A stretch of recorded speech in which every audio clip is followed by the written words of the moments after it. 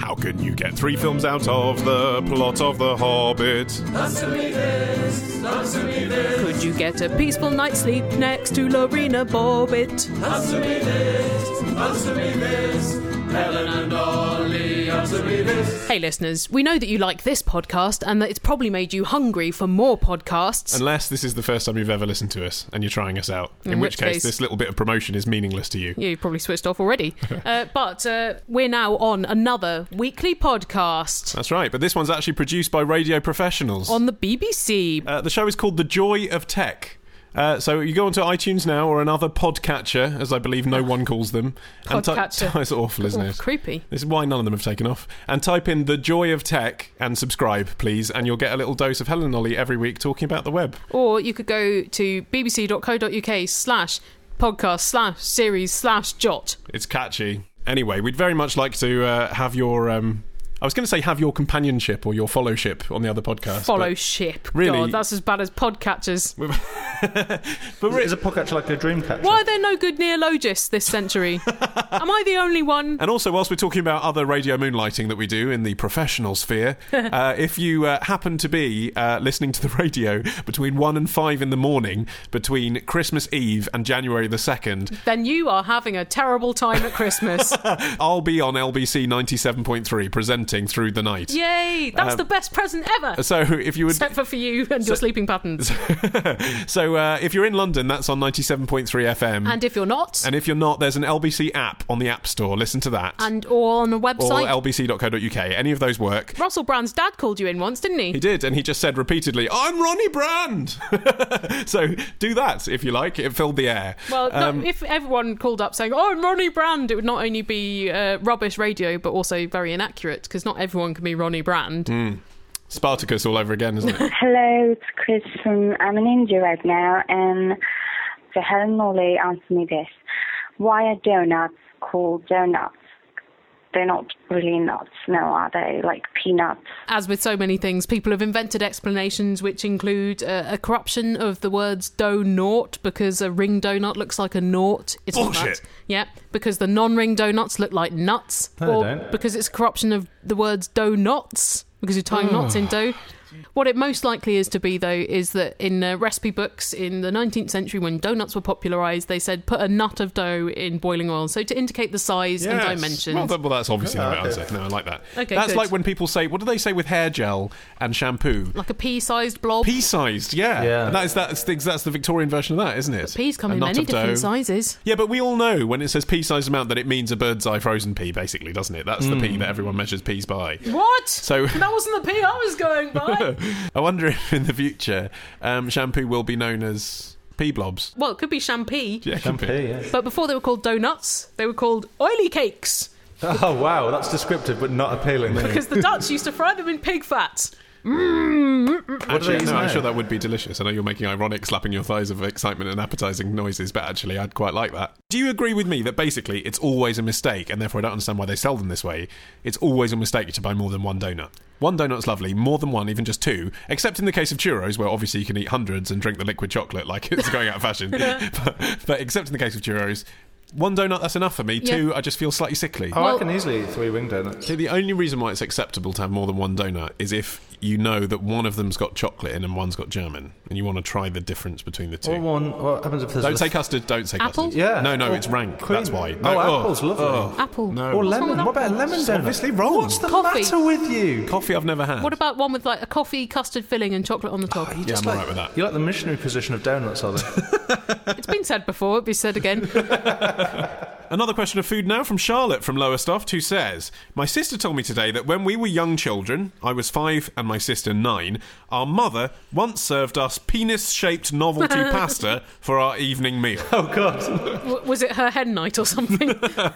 My sister is horrified at my mother's actions, telling me she remembers feeling uncomfortable eating them. I wonder if she could sue for this kind of thing. Is this child abuse? It's pasta. My mum, however, argues that she only did it as she'd run out of pasta, and that at the time, with 2 impatient, hungry children to feed, penis pasta seemed a better idea than no pasta at all. What about a sandwich? Yeah, it's an interesting decision, isn't it? I'm not sure. So, answer me this. Was my mum wrong to serve us penis pasta? Or is my sister making a fuss over nothing? And what would you have done? Were you in the same situation as my mum? I would have done the same, I think, but I would have told a lie. I would have said, yes, we're having the pasta that is in the shape of an aardvark wearing a gas mask. Because it doesn't really look like a penis. No. You could say it was a sea monster or a rocket. I think as long as it's not a carbonara sauce, it's probably okay. Then again, are we all getting a little bit too prudish? Because, children find willies funny, right? do. And I know that in this kind of paranoid post-Jimmy Savile world, we're not supposed to ever talk about penises in front of children. Children do not have bodies. But, actually... Children are obsessed with rude Children bits. find it funny, and actually, I don't... If my mum served me penis pasta, I wouldn't consider it damaging. I would have found it funny when I was 8. I'd probably still find it funny now. You would have found it deeply ordinary, because that's exactly the kind of thing your mum would have done all the time. If she just served you spirals, you would have been like, what is this? But in other parts of the world, in fact, I remember specifically going to Copenhagen with my dad when I was about 8. And on the, I was encouraged to have some exotic foreign sweets when we went to the petrol station. And one of the sweets I remember was boob-shaped gelatin. Yeah. That was not adult novelty sweets. That was for children. Yeah, and it's funny when you're a child. It's funny. It was really funny. And I was not damaged by that. The thing is that when you're a child, your body isn't sexual, and even sexual organs aren't sexual. It's just a willy. It's not... Exactly. It doesn't have the same connotations as it does for an adult. I think that the greater problem is that novelty-shaped pasta isn't very nice. No, it's not. It's awful. I've got a bunch of it in my cupboard, actually, because people give it to us when they come back from holiday, and I just, it's like, oh, thanks, but I don't know what to do with it. It's funny, though, that Italians recoil from the idea of funny-shaped pasta. And yet they love cock. Exactly. And boobs. But in all seriousness, if you were to pick a European nation, apart from maybe the Swedes and the Danes and the Dutch, I think you would choose the Italians out of everyone, certainly more than the French, the Germans, the Russians, who would like cock and boob-shaped things. It would be the Italians. I've seen their adverts for shower gel. Exactly. And yet, when it comes to pasta, they're all so bloody po-faced about it. And I lie to my niece-views all the time because it's easier than telling them the truth. And I do worry that soon they're going to be too old for me to be allowed to do this without repercussions. But at the moment, it just seems a lot easier. They're on crack anyway, essentially. I was walking my nephew home the other day and he was wearing this coat with dinosaurs on it. And he said, "They won't stop talking." And I said, "Really? They seem quite well behaved. They're not eating you." And he said, "Yes, but they're eating the coat." They seem so stressed. Did he then say, "I see dead people"? I mean, what a nutter. And therefore I feel fine with saying, yes, I'm feeding you these dolphins that have funny fins that are shaped like testes. Yeah, and then, well, yeah. If you've got a question, email your question to answermethispodcast at googlemail.com. Answer me this podcast at googlemail.com. Answer me this. Whoa.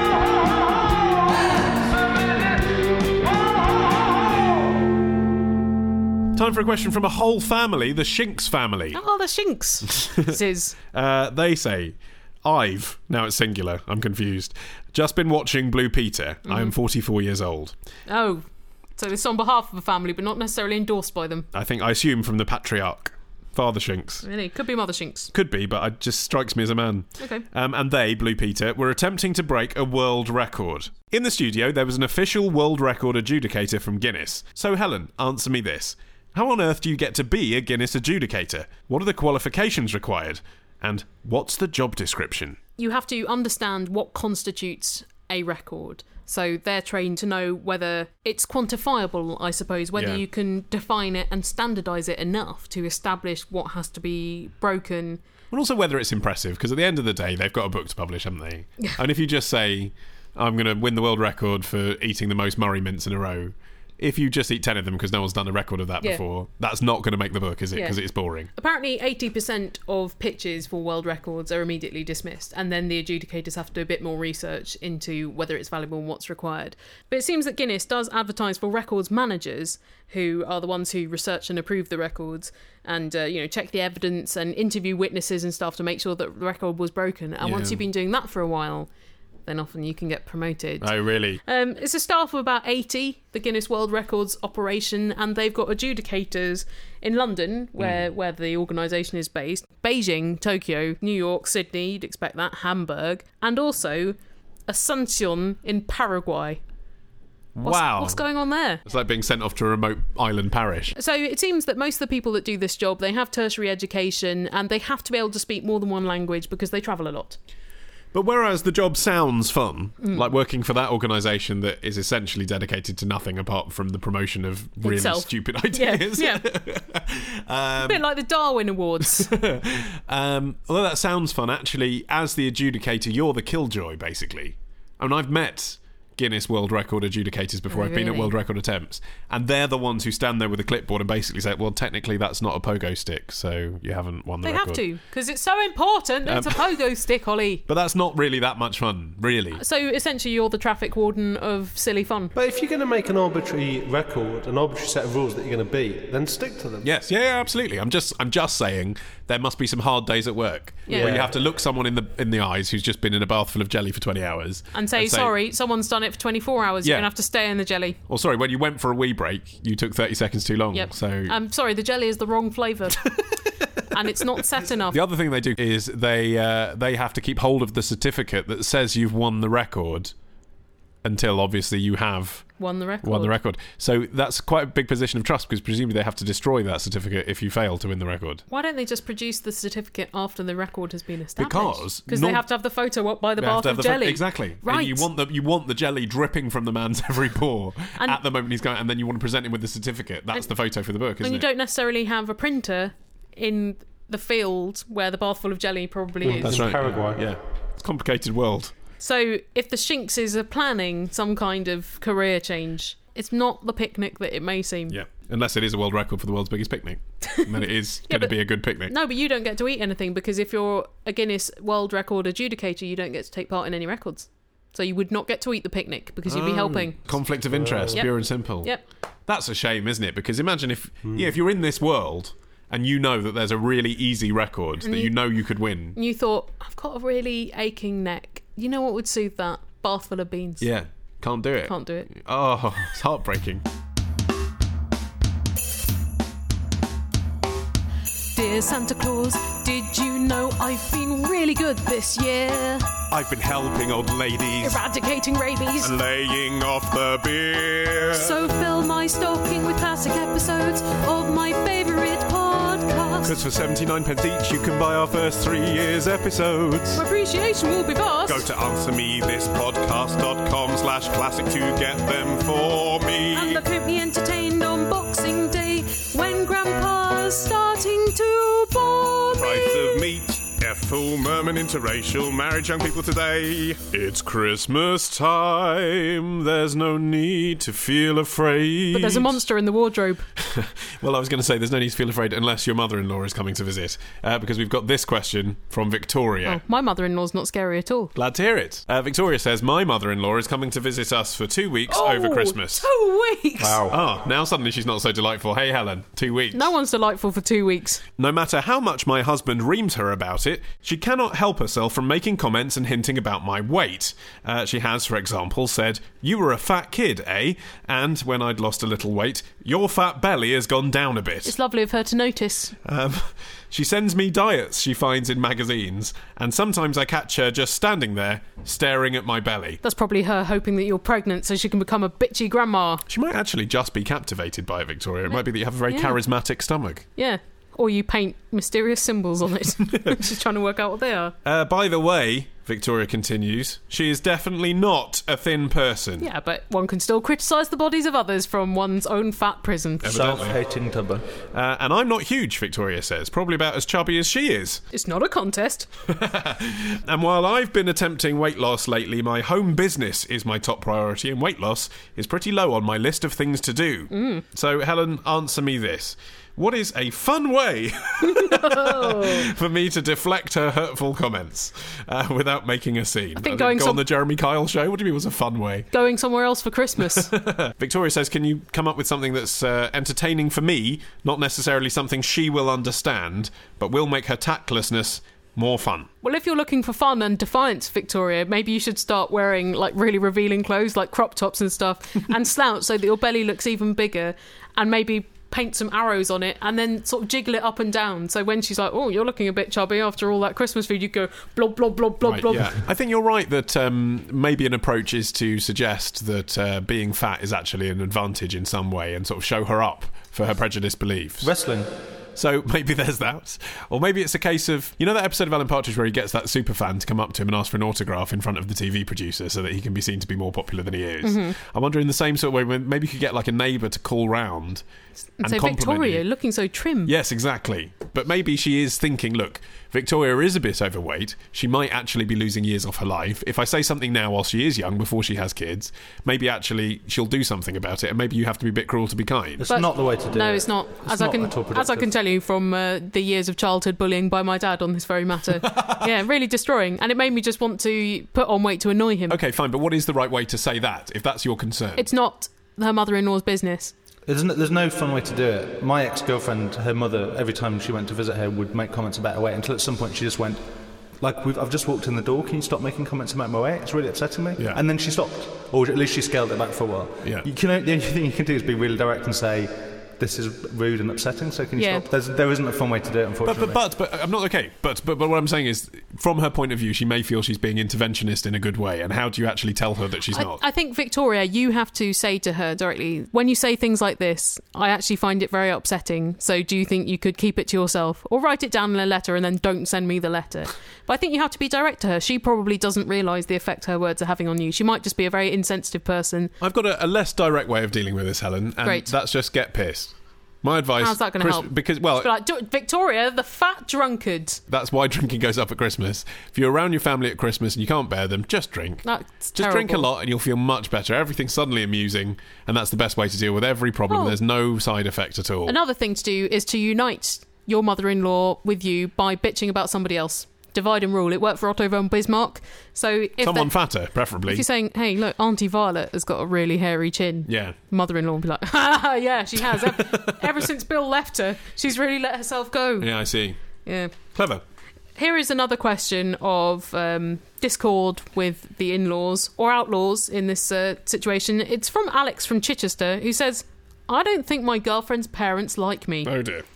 When I say her parents, I mean her mum and stepdad. Her dad and stepmum are two of the nicest, most welcoming people I've ever met. We're in our early 20s and we've been together for almost 2 years now. I must have been to their house hundreds of times, but I've never been made to feel very welcome. It's always very much that I'm an outsider and I'm to be treated as an outsider. Wow. I've done nothing but try to make them accept me. Maybe they think you're a bit of a suck-up. And I really look after my beautiful girlfriend, but they just won't accept me. I bought them an £80 bottle of champagne for Christmas last year. Oh, God, so he's tried my tip of getting them drunk and that didn't help. Maybe they think it's a bit flash. £80, you could buy 20 bottles of Carver for that. And I didn't receive a thank you or anything. Right. So, Ollie, answer me this. Am I trying too hard to make them like me? Is there something more I could do? Or are they just utter cunts? Well, it's really hard to know, isn't it, without meeting them? Well, I've looked at Alex's Twitter profile, which he attached to his email, and his biog is a polite arsehole. So maybe the problem is him, not them. Right. Assuming that he's being ironic there in his Twitter biog, though, and he's actually a thoroughly pleasant man. How does your girlfriend get on with her mum and her stepdad? Because if her relationship with them has always been a bit... terse. Yes, exactly. She needs to talk to them on your behalf and say, I don't feel like you've made an effort with Alex, and... I would like the family to be more united. Yeah, I think that's right. Send her in. Maybe the flash approach isn't the right one. Well, evidently the £80 champagne didn't work. Yeah, so maybe what you need to do instead is show more interest in them. You know, listen to their boring stories about decking or whatever, but maybe find out what they're interested in and offer to help them. You know, if they need help raking leaves in the garden or putting out the rubbish, things like that. Find some kind of common ground that you can converse about. I think making yourself useful is good. A, because you're making yourself useful, and B, because if it's socially awkward to be sitting in the living room or the dining room with these people, you can at least go off into another room and do something else. Yeah. And you're not just sat there bored trying to make small talk with people who don't really like you. However, the boyfriend that I had in my teenage years, who I was with for 3.5 years... Yeah, your dad tormented him, right? He really did. He annihilated the confidence of that boy. I mean, my mum is very polite, but I think she had her suspicions, whereas Dad just opened openly laughed at him. And my ex-boyfriend did put in effort. He shifted lots of wheelbarrows full of earth for my dad when my dad was making a patio. Literally moved the earth for him. He really did. It's not enough for Zach Saltzman. I have to say, from his point of view, like, if they're not making any effort, screw them. Like, or just try and understand why they have this opinion. It might be nothing to do with you. It might be that you represent something about their daughter's life choices that they have taken against, and really it's about their daughter, not about you. That's one thing. The other thing is, if this was a TV drama or a sitcom, what would happen is a situation would develop where you were trapped with the one that hates you the most, whether that's the mother or the stepfather, trapped with them in perhaps a garden shed with no electricity, or a lift, in or a car in a snowdrift, and you'd hate each other, and it would be awful. You'd have to eat each other. But by the end of the episode or the film or whatever, you'd have learned to love each other. You'd learn to understand each other. And I wonder if actually you can generate a situation perhaps where you have to get past the awkwardness and start talking about other stuff. It might happen with even more work and persistence. Maybe the answer is just to break down in tears in front of the parents. That often cuts through a lot of ice. Anyway, to both of you, Merry Christmas. Yay! It sounds like you're going to have a great December. Let us know how you're doing in January, Alex. I don't know about you, listeners, but sometimes I reach the end of a podcast with a wanton craving for more. In such moments, I confess I have recourse to the Answer Me This app on the iPhone and, additionally, in times of dire need, Android, upon which I have indulged in the weekly bonus material and over 3 hours of best bits. Here is a question from Chris from Germany who says, Ollie, answer me this. Was Andy Warhol wearing a wig all the time? Or was that his real hair? I did a Google image search. What do you reckon on the image search, real or fake? It's him at various different ages, from what I can tell, and this is just a guess. It looked like it was his real hair that looked like that when he was younger, and then as he got older, he got a wig that looked like his hair used to look. Well, wrong. It is a wig, but it was a wig from when he was young. He began wearing wigs in the 50s, when he was still only in his 20s, because he had male pattern baldness. Right. And he also had a nose job in the 50s. Wow, that's early, isn't it? It is early. I thought that's quite risky for a man surgery to in the have 50s. a nose job, yeah. But the first wigs were mousy brown, and then he kind of graduated to different shades of yellowy silver. And there are apparently hundreds of his wigs. The Andy Warhol Museum in Pittsburgh has over 30. And he used to have his real hair poking out. So it was deliberately meant to look wiggy.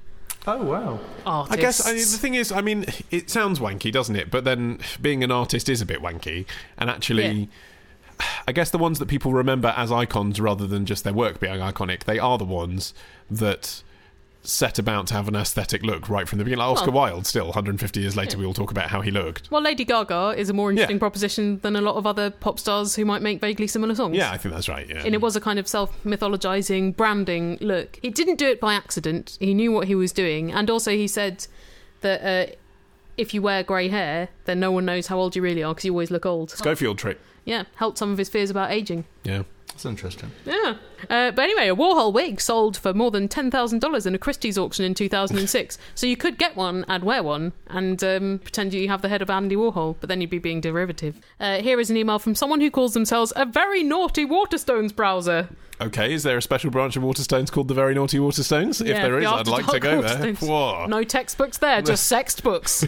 Well, this naughty browser says, today I left my house and went on a special trip to Waterstones to finish reading a book that I started reading there a couple of weeks ago. Cheapskate. It's a good book, just not good enough for me to want to buy it. But good enough for you to make a special trip to the bookshop to finish reading it suggests that it is quite compelling. So what's that price point? About £4 rather than $8.99? I see what you're saying. She could be talking about a £60 hardback, couldn't she? That's the problem. She says, I realised that I probably could have found the same book at the library down the road, but the local paedophile often sits on the bench outside the door, so I'm too scared to go in. Yeah, big society. How do you know that they're a local paedophile? They might just look a bit PD. Let's not ask her to feedback on that, Helen. The naughty browser says, Ollie, answer me this.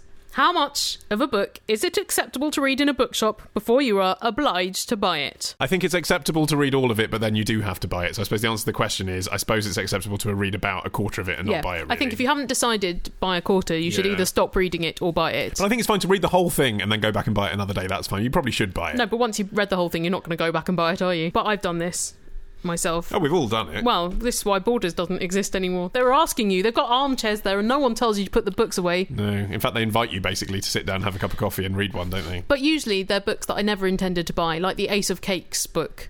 You know, it's not good enough to own. Yeah, but then there's a subcategory there, isn't there, with that kind of book where it's a book you'd have liked to have been gifted. Yes, that's exactly right. You might have seen right. it and then asked someone to give it to you. Books you don't want to buy yourself. Now I'm making amends because now I only really buy books from independent bookshops, like the Bookseller Crow and Crystal Palace, and they tend to be full price. And maybe that is offsetting the books I didn't buy. I think that's the way to look at it, actually. And I think even if you go to a chain store like Waterstones, that's still the way to look at it, is you are investing your time there. You're making their shop seem busier. You're enjoying their atmosphere. Probably you haven't got that much money. That's probably part of the reason why you're not buying the book. You're not just being tight. So therefore, actually, sort of law of averages, probably eventually, maybe you'll get a bit older, maybe you'll get a better job. At some point, you will have some more money. You will want to buy books. And then you will have the brand loyalty to the shop that let you sit and browse. As you say, if Borders did still exist, because I spent about half my time as a student in Borders reading free books, I would probably be going back there and spending £50 a month. But sadly, it went kaput before I had the opportunity. But listeners, if you are interested in a book that you can probably read in one sitting, do try the Answer Me This book. Yeah, good opportunity to mention that. Yeah, it's the perfect gift for somebody who has a toilet and the ability to read. In this time of purse strings tightening, the internet's a smorgasbord of fabulous free things, like showbiz news, no need for magazines stalking your old school friends. Videos of fat kids falling over, stealing films and music, sharing photos of your nan, filing your tax return. But by far my favourite free thing to type is Answer Me This into Skype. Here's a question from Paul, who says, I've always wanted to visit Canada or Russia. Whoa, Wow. Two very different places there, Paul. They're not far, though. What was that, Sarah Palin? Yeah, pop through Alaska. Yeah. Over the Bering Strait. You're a terrifying man. He says, although it's probably going against the national consensus of the English population, I do not like warm climates. Well, it's going with the national grain of the English climate, so I Yeah. think that's a good thing. It's going with the grain of the Answer Me This podcast Well, consensus. two out of three, not Ollie Man. I'd be quite happy to move to Australia if my family would just fuck off with me. We wish you would. Oh, that's not nice. I don't Well, mean because that. I don't mean Australia's a that. lovely place. I'd Yeah, love so to we visit. could come and visit you, Yeah, and he's so Paul says that is why I would prefer one of the aforementioned destinations. Both of them, though, don't go in summer if you want cold. Because I had a friend who went to Moscow in summer Oh, last year. God, It was absolutely it's so hot. roasting, Yeah. like people dying from the heat. Yeah, it's And Canada as well can get really hot. Yeah, Moscow in July is one of the most humid places I've ever been, and I've been on the London tube system. When giving this proposal to my family, they were more in favour of Canada than the Eastern European option. However, he says, having got his way. While this would have been good, it resulted in a difference of opinion, as I would like to visit Toronto, whereas my mother and sister would prefer Vancouver, and my younger brother and dad just don't give a rat's arse. I have a feeling, Paul, that this is just going to go on and on. Like, if you then settle on Vancouver, they'll be like, well, they want to stay in the gas town, and I want to stay on the mountain. It's just like, well, just go with it. You know, take a majority decision. And his brother and his dad, I mean, why even bother making them go anywhere? Leave them at home. No, well, that's not fair. He's saying that they don't have a choice. They don't have a preference between Toronto and Vancouver. Maybe to them, those are both very exotic destinations. Doesn't matter. Maybe they have observed your controlling instincts, Paul, and have decided to abdicate any responsibility over the holiday choice because it's not worth it. So, Ollie, answer me this, says Paul. How do I convince my family, namely my mum and sister, to go with my choice of Toronto? God, he's so bossy, isn't He it? is. I've chosen the continent, now I'm choosing the city, and you fuckers are just going to follow. I have to say, I'm not sure you've made the right choice there. No. I've never been to Toronto, but Nor have I. I have been to Vancouver, and it's very beautiful. It is. And of the two, I would say Vancouver probably is going to be more interesting. As a tourist, not maybe to live in. Toronto dwellers, please write in and tell us. But I've heard Your that underground caverns. But I've heard Toronto is quite a businessy place. Yeah, exactly. I've heard it's a very nice place to live, but a little bit dull for tourists. Or you could add Montreal to the mix. I've heard Montreal is cool. What you could do, and this would be the ideal option, but it would take about 3 weeks, is go on a road trip between the two. Because that's only 2,800 miles, and you could go via the Niagara Falls, Chicago, Mount Rushmore on the Badlands, Glacier National Park, Leavenworth, the happiest place on earth, and Seattle. That's going to be expensive, though. If you want to go in the winter, you're going to need some pretty serious tyres to do that. If you want to go in winter, you're going to need a snowmobile or something. And you're going to be trapped in a car with the family that you disagree with. Being trapped in a car with Paul might just mean that you have to go, yes, Paul, yes, but whatever you say, Paul, anything for a peaceful life. Yes, Paul. Did you do that intentionally? No. It's Paul Daniels' catchphrase. Very good. Yes, Paul. Maybe it is Paul Daniels. Paul Daniels is very controlling. Maybe it is him. The lovely Debbie McGee, Yeah. she wouldn't even try to broach Vancouver. Where are we going on holiday, Debbie? That's right, we're going to Vancouver. Yes, Paul. As I said, I think you may have made the wrong choice on Toronto rather than Vancouver. I think you may I'm sorry, Canadians. I think you may have made the wrong choice of Canada over Russia as well. Well, I think Russia's difficult because, it's not necessarily the most welcoming country. No, exactly, but isn't it kind of more interesting? It's a choice between poutine, the absolutely baffling Canadian national dish, and Putin, delicious. the Prime Minister of Russia. Very nice.